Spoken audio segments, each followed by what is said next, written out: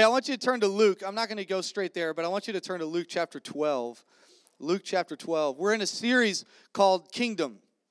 And it has been a series I've been looking forward to for a long time. How many of you were able to be here last week? I know not all of you, because it was a bit of a low Sunday. I was like, what the heck, man? It's always when I start a series. And so we were in this series, and we started with this idea that before you can talk about the kingdom coming, you have to be willing to talk about the king who brings it. And so we talked about Jesus, the king. And we talked about every kingdom requires a king. So that was kind of the setup. And we referenced Acts chapter 17, one of my favorite chapters in all of the Bible. You need to go read it. And I've shared this in a few different places. It is one of my favorite chapters. And Acts 17:7 says this, that Jason was brought before the court, really brought before the crowd. It wasn't really the court. This is very impromptu. Remember, they got some scoundrels together. Do you remember that? They got some scoundrels together. They made a mob and they started a riot. Those are three things you should not do ever. And so these guys did this, and then they brought Jason before because they couldn't find the guys they were really looking for. And they said, these guys have turned the world upside down. And I loved it because they didn't know it, but they were prophesying over the future of the church, that this would actually impact the world. Right? At the time, it hadn't impacted the world. That's not what had happened. But to them, everything they knew had been impacted by this being flipped upside down. And so the whole point of this kingdom series is that our lives would be flipped upside down. Now understand, the kingdom of God does come at you looking upside down. But when you begin to get into the kingdom, you realize it has actually turned your life right side up. Right? That you went from death to life. That you went from worry to trust, that you went from fear to faith. And all of those things, when you first look at them, seem very contradictory to what you're feeling. And that's why the kingdom of God doesn't operate based upon how you're feeling. Your feelings are then directed by the kingdom you operate in. And so it's really important for us to get the king, because everything about the kingdom emanates from the character of the king. And so if we know who Jesus is, we know what the kingdom should look like. In fact, the kingdom should produce those who look like the king. So if the king is insecure, is temporary, can be pushed around by other things, maybe start putting words like finances in there, or car, or career, or if those things can be put, then the kingdom begins to be that way. The kingdom begins, and so you find people who are insecure on the inside, and so they're doing things to people they love because they're not sure how to deal with what's going on the inside. So you find that in the kingdom. But if the king is secure, is strong, is faithful, is serving and sacrificial, believes about the best about people, loves people to death, then all of a sudden you find in the kingdom, or you should find in the kingdom, people who would do the same. People who would become like the king. And that's the king we have. And so as we talk through this kingdom series, we want to talk through this idea that as we begin to be people who pray this kingdom prayer, and we have this kingdom pursuit, and we have this kingdom viewpoint, that we would become more and more like the king who reigns in that kingdom. Amen? All right. You good? You with me? I know we've already had a good morning, but it ain't done yet. And if I don't get through all of this, we'll jump off next week, and it'll just be a tease, and you'll have to kind of come back. It's all good. And let me just stress this, because the kingdom, because it's one thing to say, like last week we talked about Jesus the king, okay? But then you start getting into kingdom, like that word. We don't use that word anymore. That's not really what we do. Kingdom's not, we do democracy, and so this, why do we have to talk about kingdom? Well, there's a few reasons. One of the reasons is because the very first thing Jesus ever did in his ministry was say, repent, for the kingdom has arrived. The very first thing he preached was the kingdom. And guess what? The very last thing he preached was the kingdom. In fact, if you go with me to Acts chapter 1, well, you don't have to go there. I told you to go to Luke. Just hang out in Luke. It's fine. Acts chapter 1, I believe it'll be on the screen. Acts chapter 1, verse 3 says, after he had suffered, he also presented himself alive to them by many convincing proofs, appearing to them during 40 days and speaking about the kingdom of God. So Jesus started by saying, repent, the kingdom is here. Meaning turn from what you thought would make you right and come into the kingdom that will. And then he ends it by, he died on the cross. He rose again. He appears to a bunch of people, begins to prove to them, no, this is really me. I'm Jesus. I know. It's messing with your head. I get it. But this is me. It's really me. And the thing he decides to talk about is the kingdom. I know when I go and travel and I leave and Mayor's with the boys, and now Kaysen's at an age where he knows I'm leaving. And every time I sit with him, the last thing I do, I don't talk to him about what he had for lunch that day. I don't talk to him about how he's going to be provided for. I don't talk to him about like what did you like about that cartoon? I don't talk to him about, this is usually focuses around a few things. Listen to your mom, right? Listen to your mom. I love you, and you're my champ. I tell him the things that I think are the most important things before I leave, even if it's just for a day. Before I leave, hey, you need to know this. And this is what Jesus is doing with his disciples. Jesus has suffered, he died, he rose again, which sounds like quite an experience, and he comes back and he begins to prove himself to people, and then he begins to talk about the kingdom. And they misunderstand it. We're not going to talk about that now, but they misunderstand it. They go, okay, so who's number one in the kingdom? I mean, that's not, what? No, We'll talk about that later. Just earmark that. And Jesus, over and over and over, in fact, you could argue, and many people do argue, that the primary message of Jesus was not necessarily Savior, but was King. It's this idea that we have faith for him to save, but we also have trust that he will rule. You know, many of us will have this faith that, oh, he can save me from my sin. Think about this. Think about the Israelites who left Egypt. Man, he got us through the Red Sea. He got us, man, he saved us. But then when it came time for him to say, hey, no, now you do. Well, I'm going to set some things in place, and I want you to do these things because it's the right thing for you, and it's the healthy thing for you, and it's the best thing for you. And they just had the toughest time in the world letting God be God. You ever have that time? I do. I have a tough time with that every once in a while. Thank you for setting me free. I'm glad I'm alive. Yippee. But I've got it from here. Anybody know that feeling? It's like when I make a drink for Kaysen and he goes, let me hold it. And I'm like, I don't trust that lid. I'm not really sure about, okay. You know what? Why don't I know, Dad? I want to. And we do that with the king, don't we? We go, no, I'm gonna run this thing. I mean, I thank you for filling up my life. Rivers of living water. Oh, thank you. But I've got this. I got this. But Jesus' central message throughout the Gospels and really throughout the whole New Testament is you see this idea of the kingdom. You see this idea of the kingdom. In fact, I'm just going to read this to you. The kingdom of God occurs 4 times in Matthew.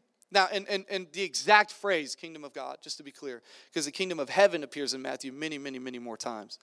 14 times in Mark, 32 times in Luke, twice in the Gospel of John, 6 times in Acts, 8 times in Paul, and once in Revelation. Matthew actually prefers the term kingdom of heaven, which he uses over 20 times in the Gospel. At the basic level of vocabulary, we see that Matthew uses the word basileia as some 55 times, either saying kingdom of God, the Father's kingdom, the kingdom of heaven. Listen, this kingdom idea, in fact, Jesus would say the way you enter the kingdom. He would say the way you access the kingdom. And we say this phrase like we were going to build the kingdom. There is never a phrase mentioned that says build the kingdom. It is always about receiving the kingdom and the kingdom coming, which usually means there's a willingness to surrender to the rule and the king who brings the kingdom. This is good stuff, y'all. Like these next few weeks are going to be It's going to be good. Chris Lee texted me last week and was like, hey, man, I love talking about the kingdom. I'm telling you, and we could have some good discussions. I just want today, if you want to write a message title down, today's message title would be the kingdom priority, a kingdom priority. And we're going to read a verse, and maybe you've heard this verse. He preaches this message, Jesus does, in Matthew, called the Sermon on the Mount. Okay? And it's his first message. Well, really, it's his first recorded message. It's the first one that he gets up and we have all of it. And he preached a lot longer than I preached. So I want to just throw that out there. I'm doing you a solid. And Jesus preaches this message. Not only that, but he's all over the place. Like he's talking about salt of the earth. He's talking about adultery. He's talking about like, I'm going to go find you. And he's talking about in a good way, like sheep, right? And he talks about all these things. He's like, it's not like one topic. He goes like, I'm going to do 7 series at one time.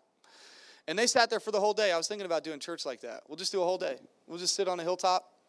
I'll break some fish and bread, and we'll be good. And give me some Long Johns. And so Jesus starts this message. But here's what you got to understand.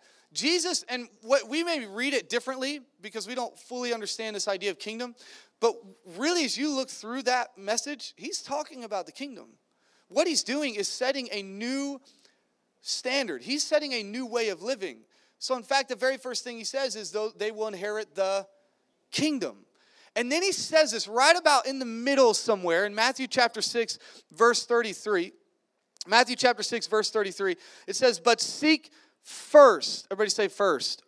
But seek first the kingdom of God and his righteousness, and all these things will be provided for you. I mean, listen, some of the greatest things he ever says are the hardest things to apply. They're the hardest things to believe. Wait, you're saying all these things. Okay, so some of them, like you kind of tend to exaggerate. Like you're saying some, like all, but some, really. Right? It's like yesterday, the ladies were supposed to be there an hour early, so they got there a half an hour early. And I told the fellas, I said, that's why they said an hour early. So we'll be there a half an hour. And here's the thing. We read that verse, and we do not believe that verse. We don't. We believe that God would bring some of these things, and then we'll have to work for some of them and some of these other things. But we don't believe, it's hard to believe that verse. All these things, like all the things that I'm worried about right now while Pastor Brandon is preaching, I'm thinking about this, and this. And you're telling me if I would shut off all of those things and really just lock in and focus in on your kingdom and your purpose and your reign, that all of those things will be added into my life. Are you sure? And the only way to really get the context of this is if you go and read the really where he is leading into that verse. Because we read that verse oftentimes and we go, okay, seek first his kingdom and all these things will be added to us. And we go, yeah, that's great. That's awesome. Like, I get that. But if you don't read the part before that, the context, if you don't read what he's leading up to with that, then you kind of don't understand what he's actually speaking against. Because he's not saying simply seek first. He's saying seek first in spite of and in light of and in rejection of this. He actually spends more time telling you not to worry about this and then tacks on at the end, seek first the kingdom.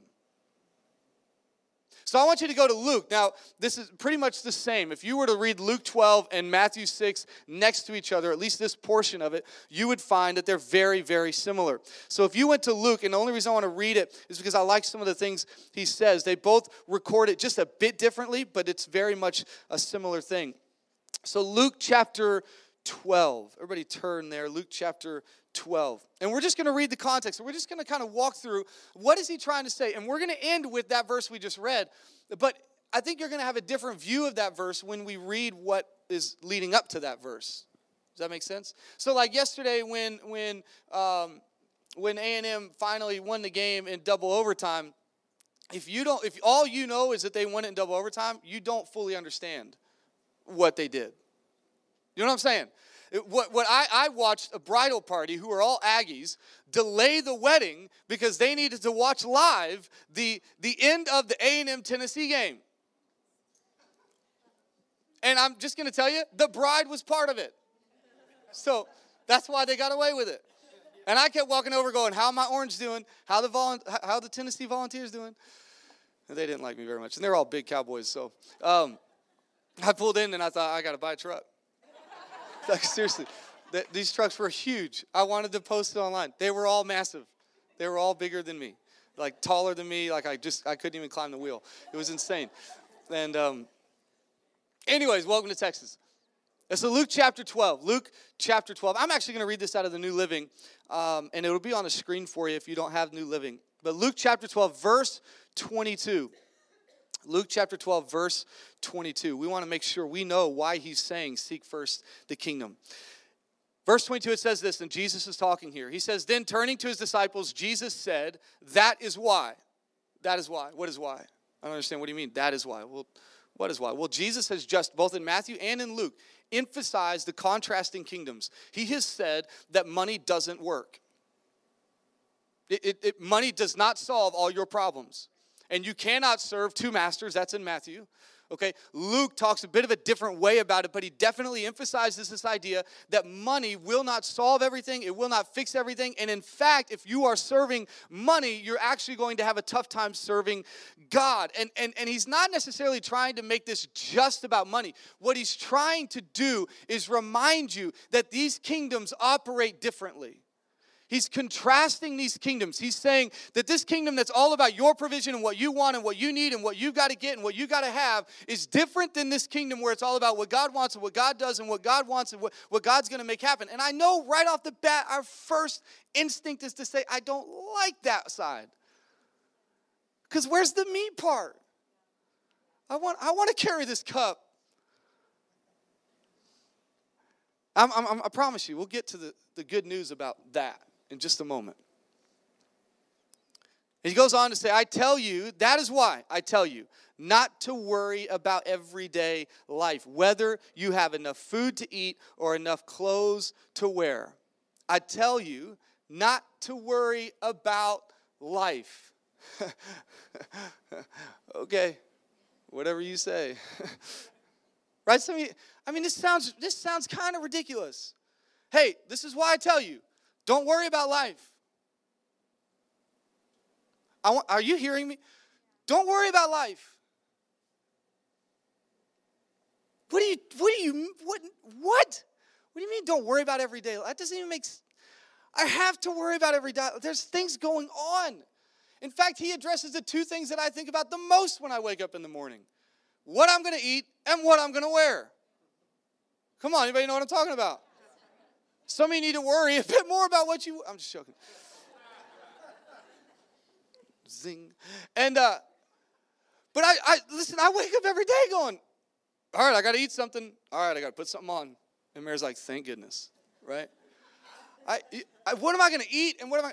And he's not, again, he's alluding to something a bit greater, but he's trying to tell you these everyday things that we worry about so much. Did I get the kicks that everybody else has? Am I driving the car that everybody else is driving? Do I have the Instagram followers everybody else has? Have I hooked up with that person? Have I talked to that person? Have I made the move on that? All these things, all this everyday life junk that just gets in and out. He's saying, don't worry about it. And even the good stuff, don't worry about that either. Like, don't stress about those things. Even the things you eat and even the things you wear. Jesus is addressing in us the everyday concerns. And he's saying, don't worry about them. And I wish I could do that. I really do. I wish every day I would wake up and not worry about what I'm going to get done that day. I wish I could wake up every day and not worry about the thing I have to pay for and the thing I have to buy and the thing I have to go to and the job I'm going to that I don't like anymore and the job, I used to like it, but I don't like it anymore, right? I don't want to be there anymore. I don't want to worry about my marriage anymore. I don't want to worry. Listen, I get that. It's hard. That is not easy. But then he goes on and he says this statement, and I think this is such a key statement. Verse 23, for life is more.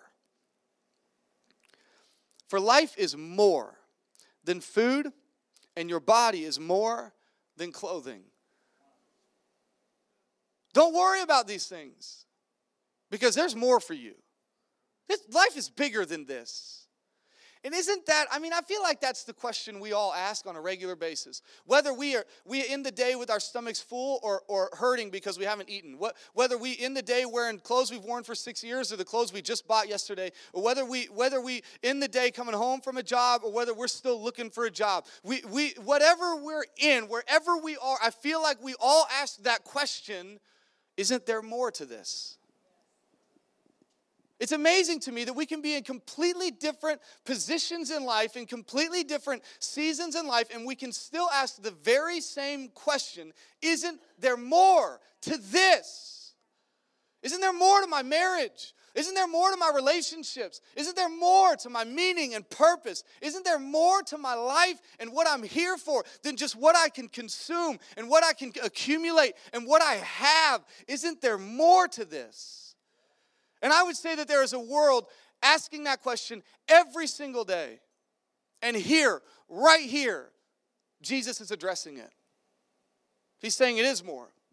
Without question, there is more. that life is more than what you can wear and what you can eat. Life is more than what you can have and what you can get. I found that no matter how much I have, I worry. And no matter how little I have, I worry. Come on, some of you going, man, I can't wait till Friday. I'll get my paycheck and everything will be good. And then you get your paycheck and you go, God, I wish I had more money.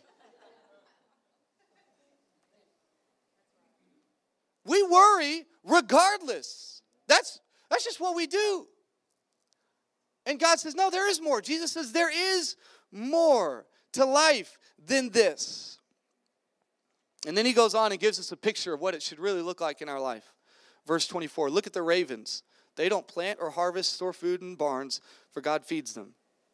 And you are far, far more valuable to him than any bird. I always knew that. I always thought that. Now I know.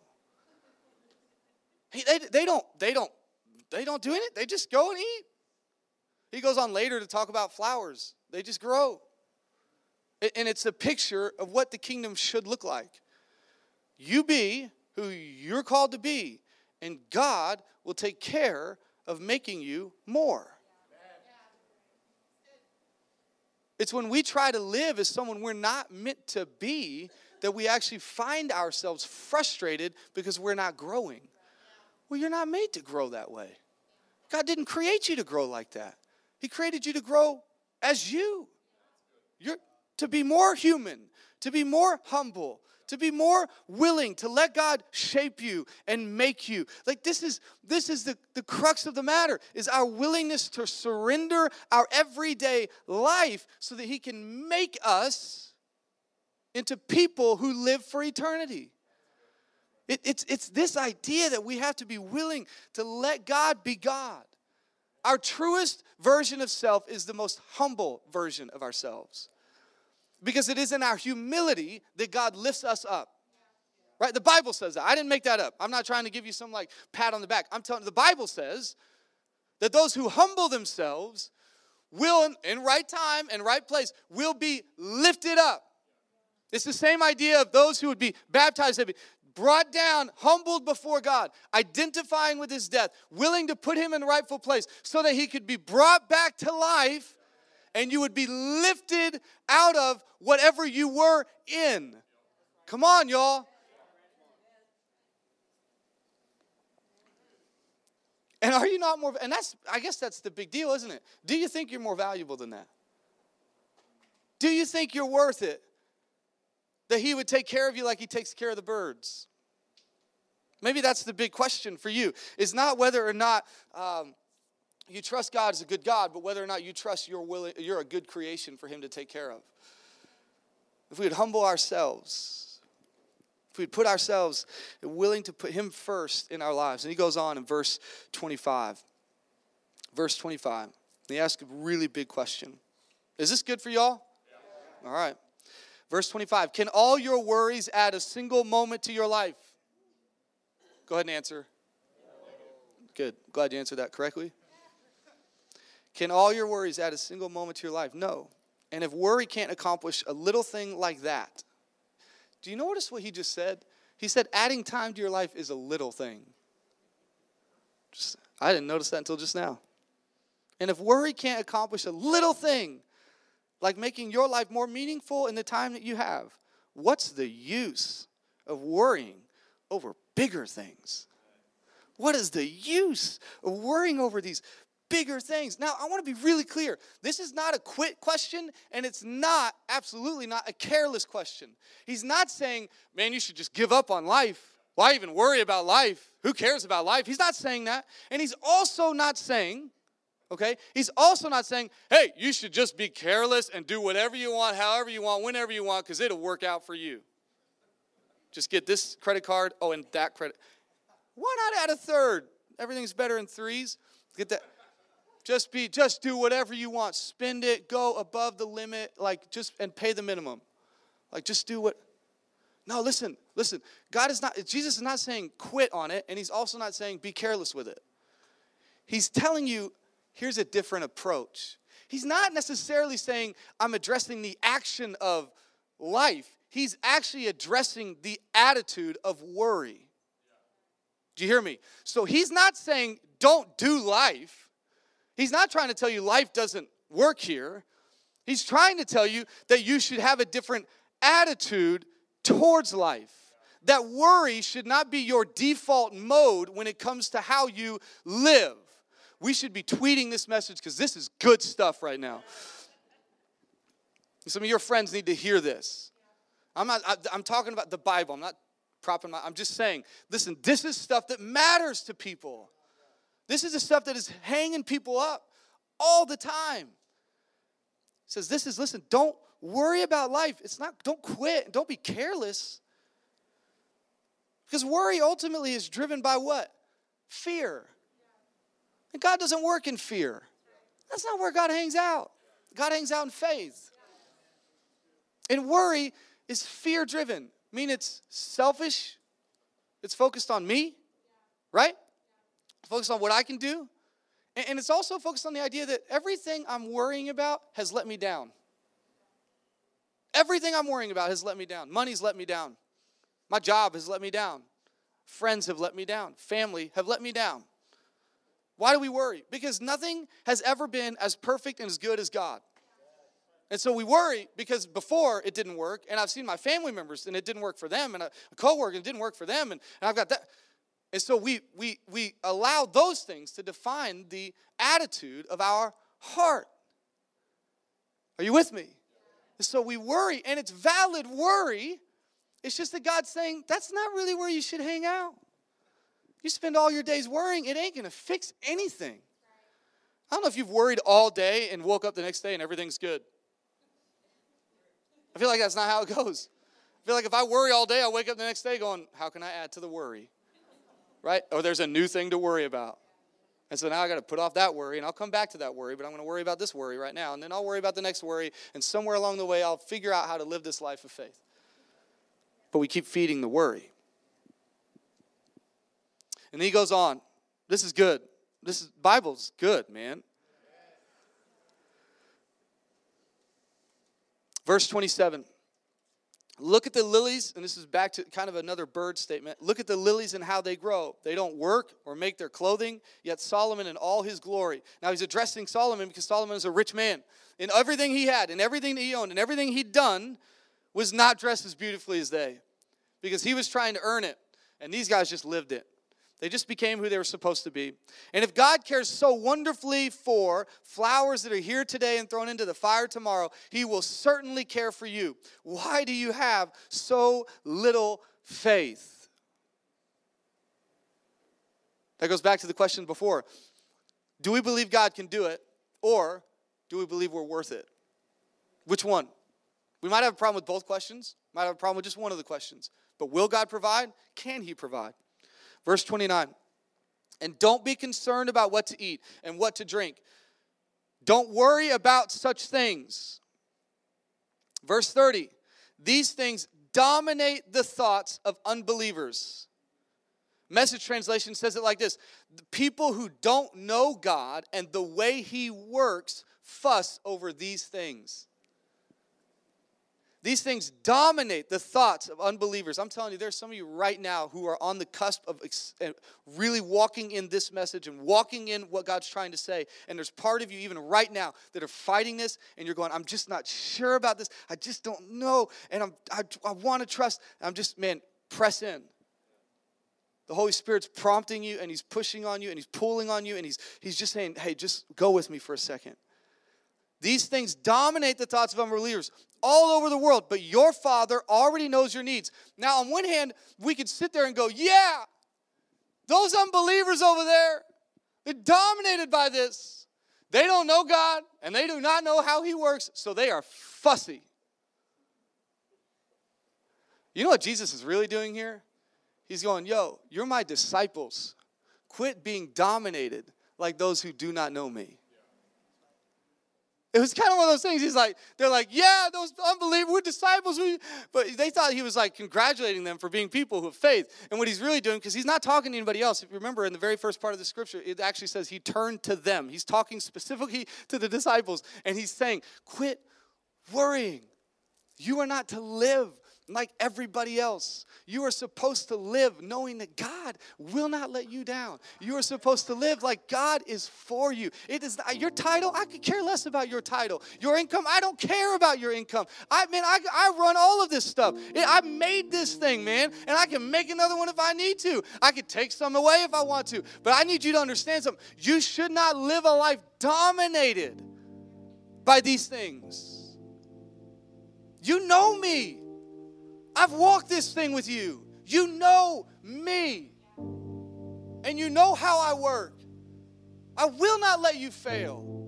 But if you keep worrying and you keep getting anxious and you have this anxiety over what you can or can't have and what you can or can't fix on your own accord or what you can pull off with your own strength, then you will miss out on this freedom that comes when the King reigns in your life the way he should reign.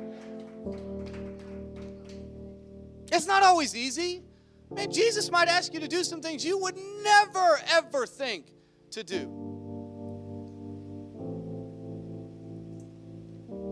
Those who do not know me, they worry.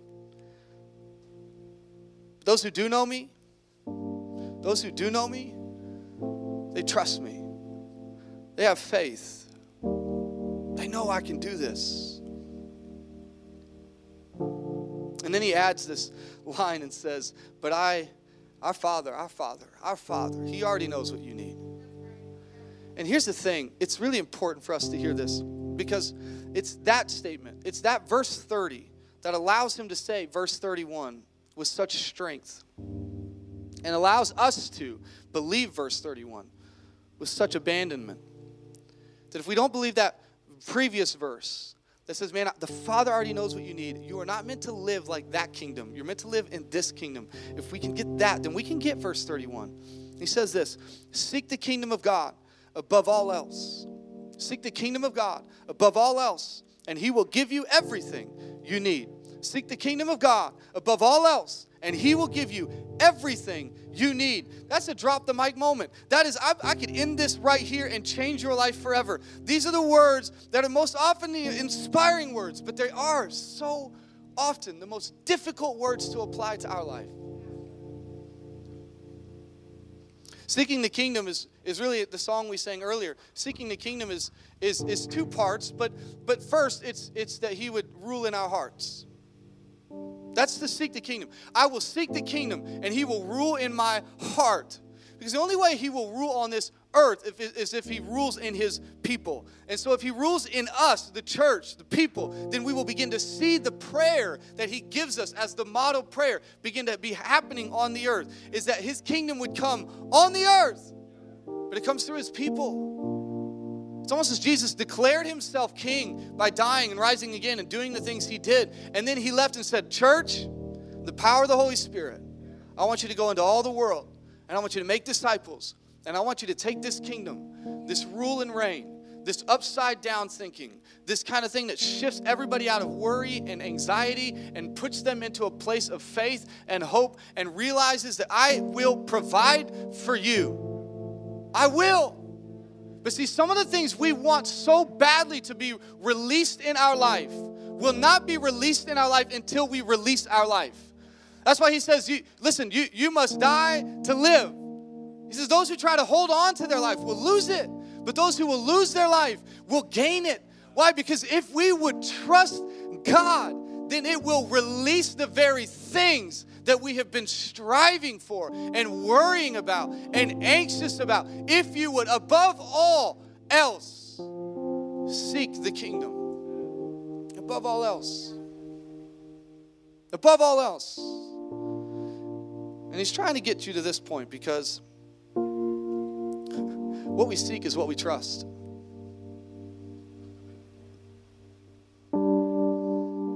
What we strive for the most are the very things we trust the most.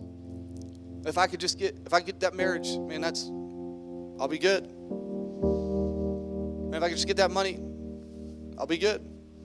If I just get that job, I'll be good. No, you won't. I'm not trying to be mean. I'm just telling you, you've all gotten a job before, and it didn't do what you thought it would do. And you've gotten married, and you still had those things in your heart, the insecurities. Well, I just thought if I knew they loved me that I would be okay. No, it helps, and it's good. And I'm just saying, there's still those things hanging around in your heart, your spirit. You got more money, and then you spent it all. In fact, you spent money you probably don't even have. And you're still worried. Why? Because worry will never fix your life. It's about us willing to let God be God. In fact, I think Peter, the worry was when Peter began to look at the waves. Faith was when he kept his eyes on Jesus. And so all these things. See, Peter, here's the thing. He would have never known that he needed to walk on water until he fixed his eyes on Jesus. And when he took his eyes off Jesus, he could no longer walk on water. And he's drowning in the waves he's now trying to swim in. There are things in our lives we will never achieve and never see until we're willing to put God where he belongs. I need to wrap up. But I feel like this is good enough. We're all right. And he adds at the very end of this statement, he adds this, and all these things shall be added unto you. You know why I think he has to add that statement? Because he should be able to just say this: seek first the kingdom of God. Got it? All right. Above all else, but the kingdom of God. He should just be able to say that, right? Like he is God. He is Jesus. He should just be able to go, hey, dear, just seek the kingdom of God. But he knows that if he had just left it there, every one of us would have been like, yeah, but these things. Yeah, but these things over here. I got these things over. I'll get there, but I've got these things over here that just don't seem to. They're not working. They're not clicking. I got these things. And so he says, seek first the kingdom. And before you say anything else, all those things, they'll be added to your life. The things you need, they'll show up. I promise.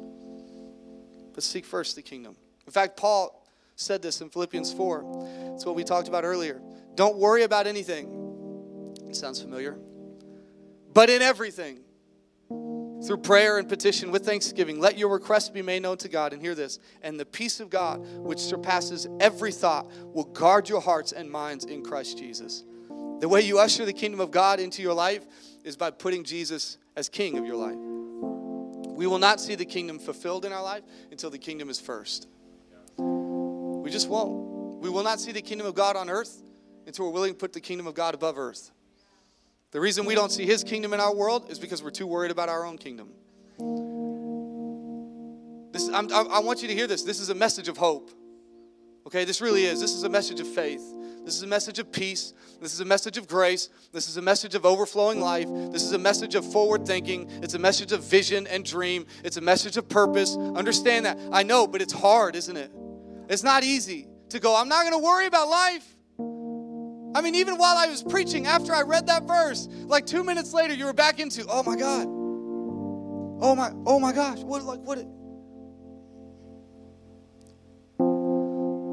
Don't worry about life. I know. It's crazy. Don't worry about it. But above all things, let the kingdom of God rule. And all these things will be added. The right desires, the right provision, the right strength. Seek first his kingdom. When you sit down to pray, turn your phone off. Take all that other junk away.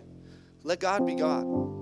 And hang out with him longer than you hang out with the newspaper telling you all the things that are going bad. Hang out longer than you do with Fox News or CNN or MSNBC. Hang out longer with him than you do with those things that cause you so much worry. Because what you worry about most and what you focus on most is the thing you trust the most. And if you trust things that are temporary, guess what? Your life will be temporary.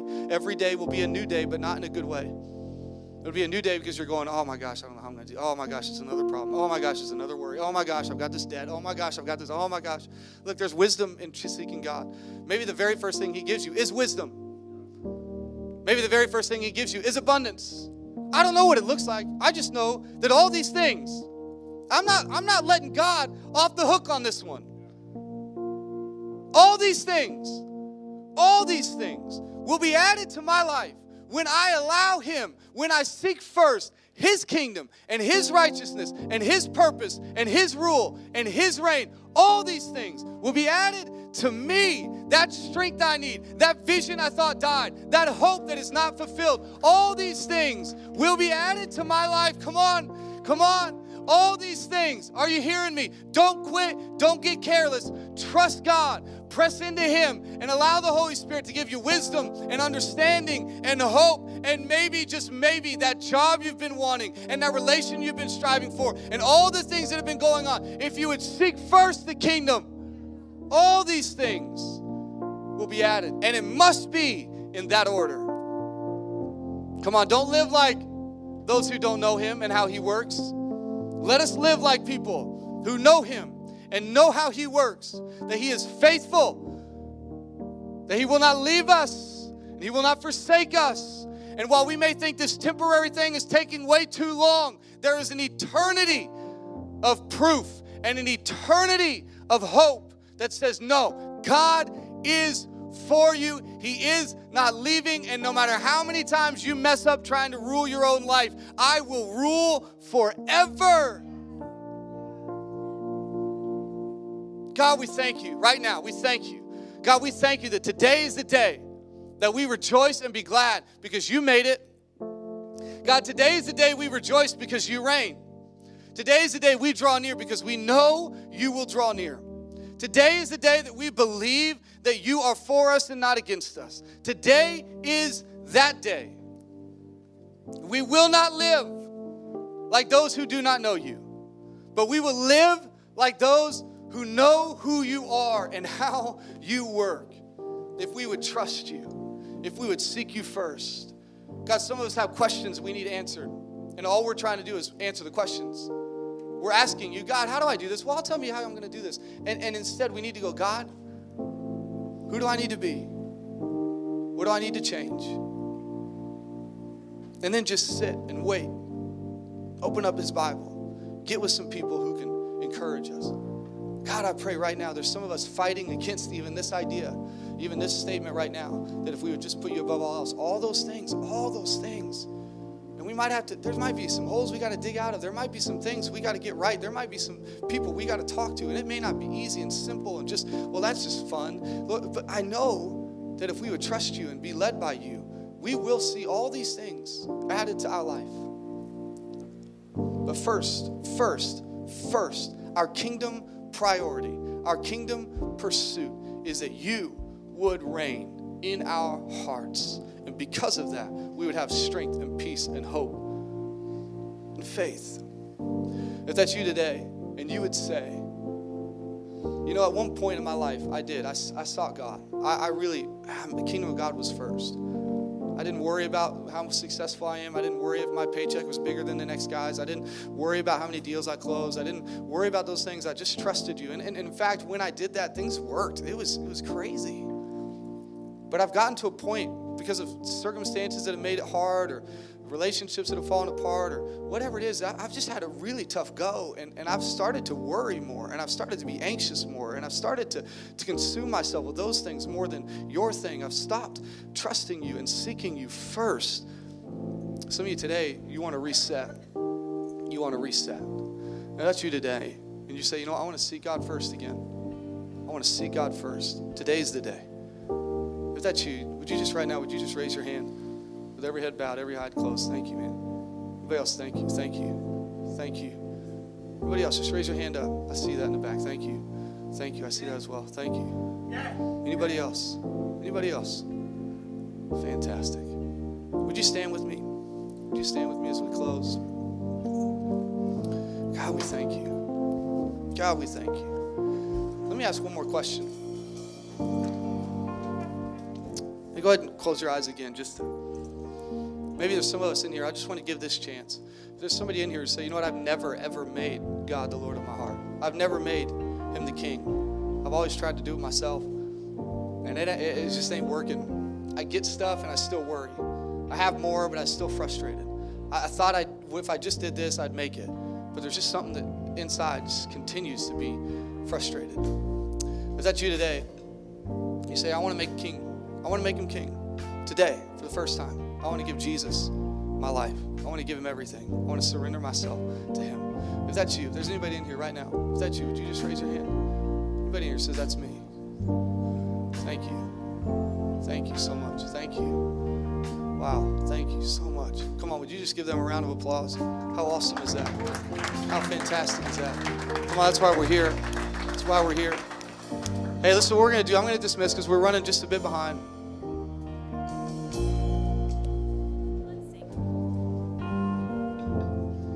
All right, we're going to sing. If you got to go, you got to go.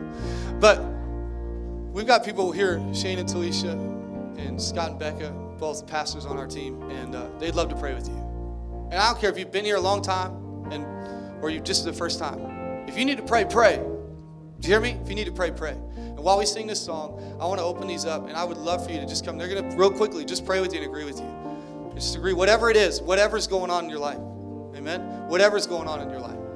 If you raise your hand at any point, I'd love for you to come and pray with them. And they'll stick around longer than the song. But we're going to sing this song just real quickly one time through. We love you. Thank you so much.